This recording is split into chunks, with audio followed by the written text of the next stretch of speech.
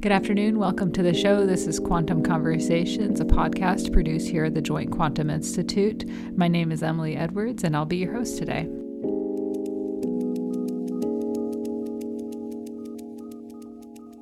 Today we're going to talk about the properties of single photons. A while back we talked about the photoelectric effect, took a trek through quantum history and near its birth in the early 20th century. We learned about how Albert Einstein in 1905 described the observations of the photoelectric effect by coming up with this idea that light waves, light energy, can be described as both a wave and a particle, and that particle of light is called a photon. So today we have with us JQI fellow Alan Bigdahl, and he's a scientist at the National Institute of Standards and Technology, an expert in single photon technology. And he's going to tell us about the properties of the photon. We know photons from the sun, when light waves come at us, they warm us up. But what about a single packet of light? How much energy does a single photon have? In the visible, it contains on the order of 10 to the minus 19 joules. And to give you an idea of what that is in more conventional units, if you have a 100-watt light bulb, a 100-watt light bulb of the old style, the Edison light bulb, puts out about 2 watts of light that we can see. So already that should give you an idea of why people are trying to replace the old style Edison incandescent light bulb with something more efficient, because already you're losing 98% of the energy. Okay, well, that sounds like just a very small amount of energy that a single photon has compared to something we're familiar with, like a light bulb, which, it's hot when you touch it, or at least the old-fashioned light bulbs are. But once you're in energy units, energy is all the same. It doesn't matter whether it's energy of light. So let's make another comparison, not just to the energy of waves we're familiar with. How much energy does a single photon have compared to something else? 1 watt of light is already on the order of 10 to the 19 photons. So again, the energy 10 to the minus 19. And for comparison, if you take the mass of a mosquito and you drop a mosquito, say, about this much, that's 4 inches or so, the energy that thing has when it hits the floor, just a couple inches down, is already 10 to the 13 optical photons of energy. So it's essentially a mosquito falling out of bed is 10 trillion optical photons of energy worth. It's a really tiny amount, so in everyday life it's very hard to see the effect of just a single photon. Okay, so Alan just used that word, a trillion, and we hear that when we talk about money, like the national debt, but it's still a really big number. So just to remind people, a trillion is 1,000 billion, and a billion is 1,000 million. So a trillion is really big. It's like 1,000 million, and a million, again, is 1 with 6 zeros behind it. That one we know because we all want to be millionaires, but actually I'd rather be a trillionaire. And so a trillion is a million. A couple of minutes ago, Alan talked about the mass of a mosquito. So that's about a couple of milligrams, which is 10 to the minus 6 grams. Okay, compare that to a single photon. How much mass does a single photon have, or does it even have mass?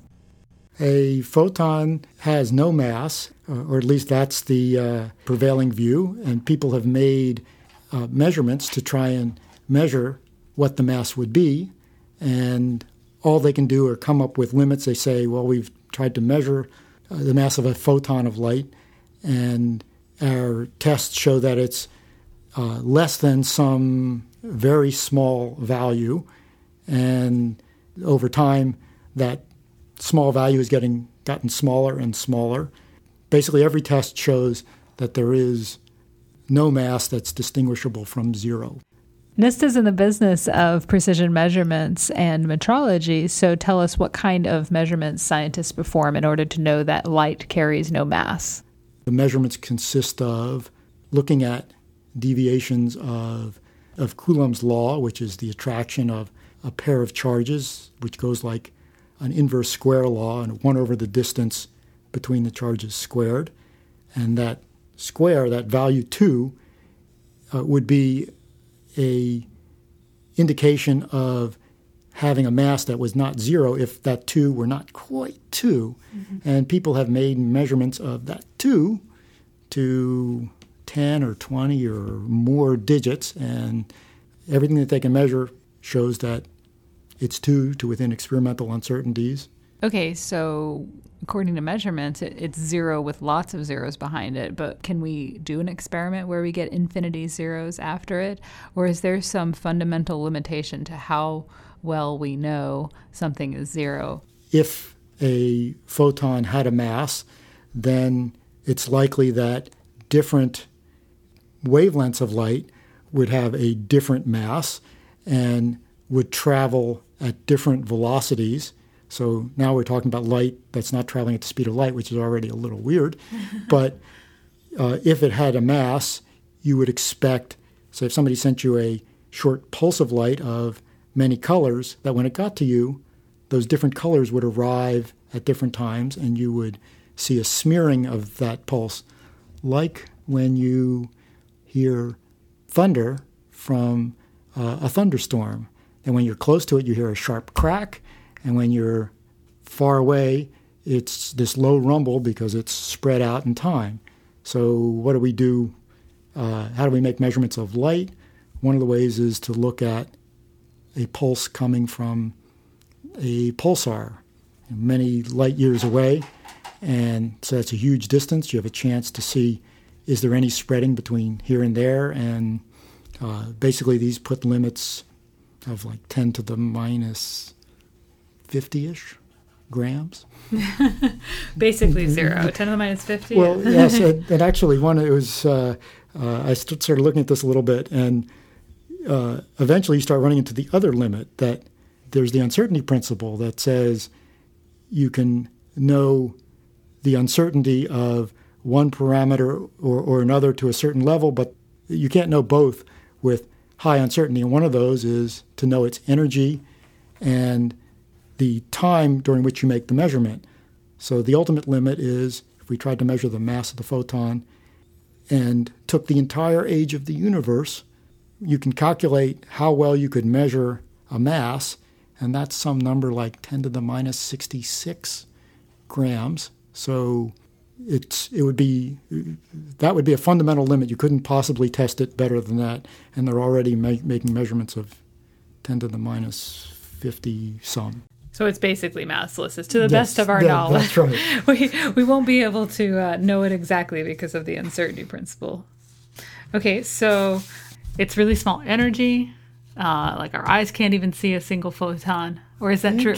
So that's an interesting question. There have been people who have looked to see how sensitive the eye is, whether it can see 1 or 10 or 50. And there have been numbers out there that the eye sees might be sensitive to, on the order of 50 or 20, but it's not very well determined. And I have to tell the other story. Okay. A paper from 1929 looking at the sensitivity of the eye, where they actually measured it, and in this case, they were measuring the efficiency of a photodetector. In this case, the photodetector were human beings squinting, looking at a green phosphorus screen, looking at flashes, and they would send a flash and ask if they got it, and they would try to calculate what the sensitivity was. And there was this very interesting paragraph in this paper that said, this is the efficiency we got, but they said this is under normal circumstances. In altered states, it was a very nice phrasing that you can reduce the resistances by which the nerve impulses flow from the eye to the brain. And it gave as an example 24 hours starvation. And then it also said that you could achieve that effect much more conveniently through a dose of strychnine, which is rat poison. Oh, my goodness.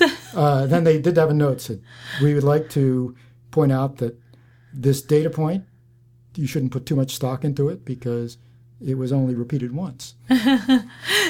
So I wouldn't want to be the volunteer for that study. I think there was less paperwork in those days. And actually, I did some literature trying to understand why would they even go in that direction. Apparently, way back, strychnine was considered a performance-enhancing drug.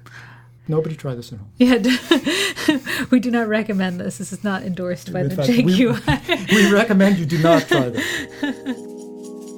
So actually, we are out of time, so I'm going to make a break at this point. And we didn't get a chance today to talk about single photon technology, namely how do we see a single photon, how do scientists see it? And so stay tuned for next time, because we did actually ask Alan about state-of-the-art technology and how it developed and why single photons are important for quantum information science. This has been Emily Edwards and Quantum Conversation. Thanks.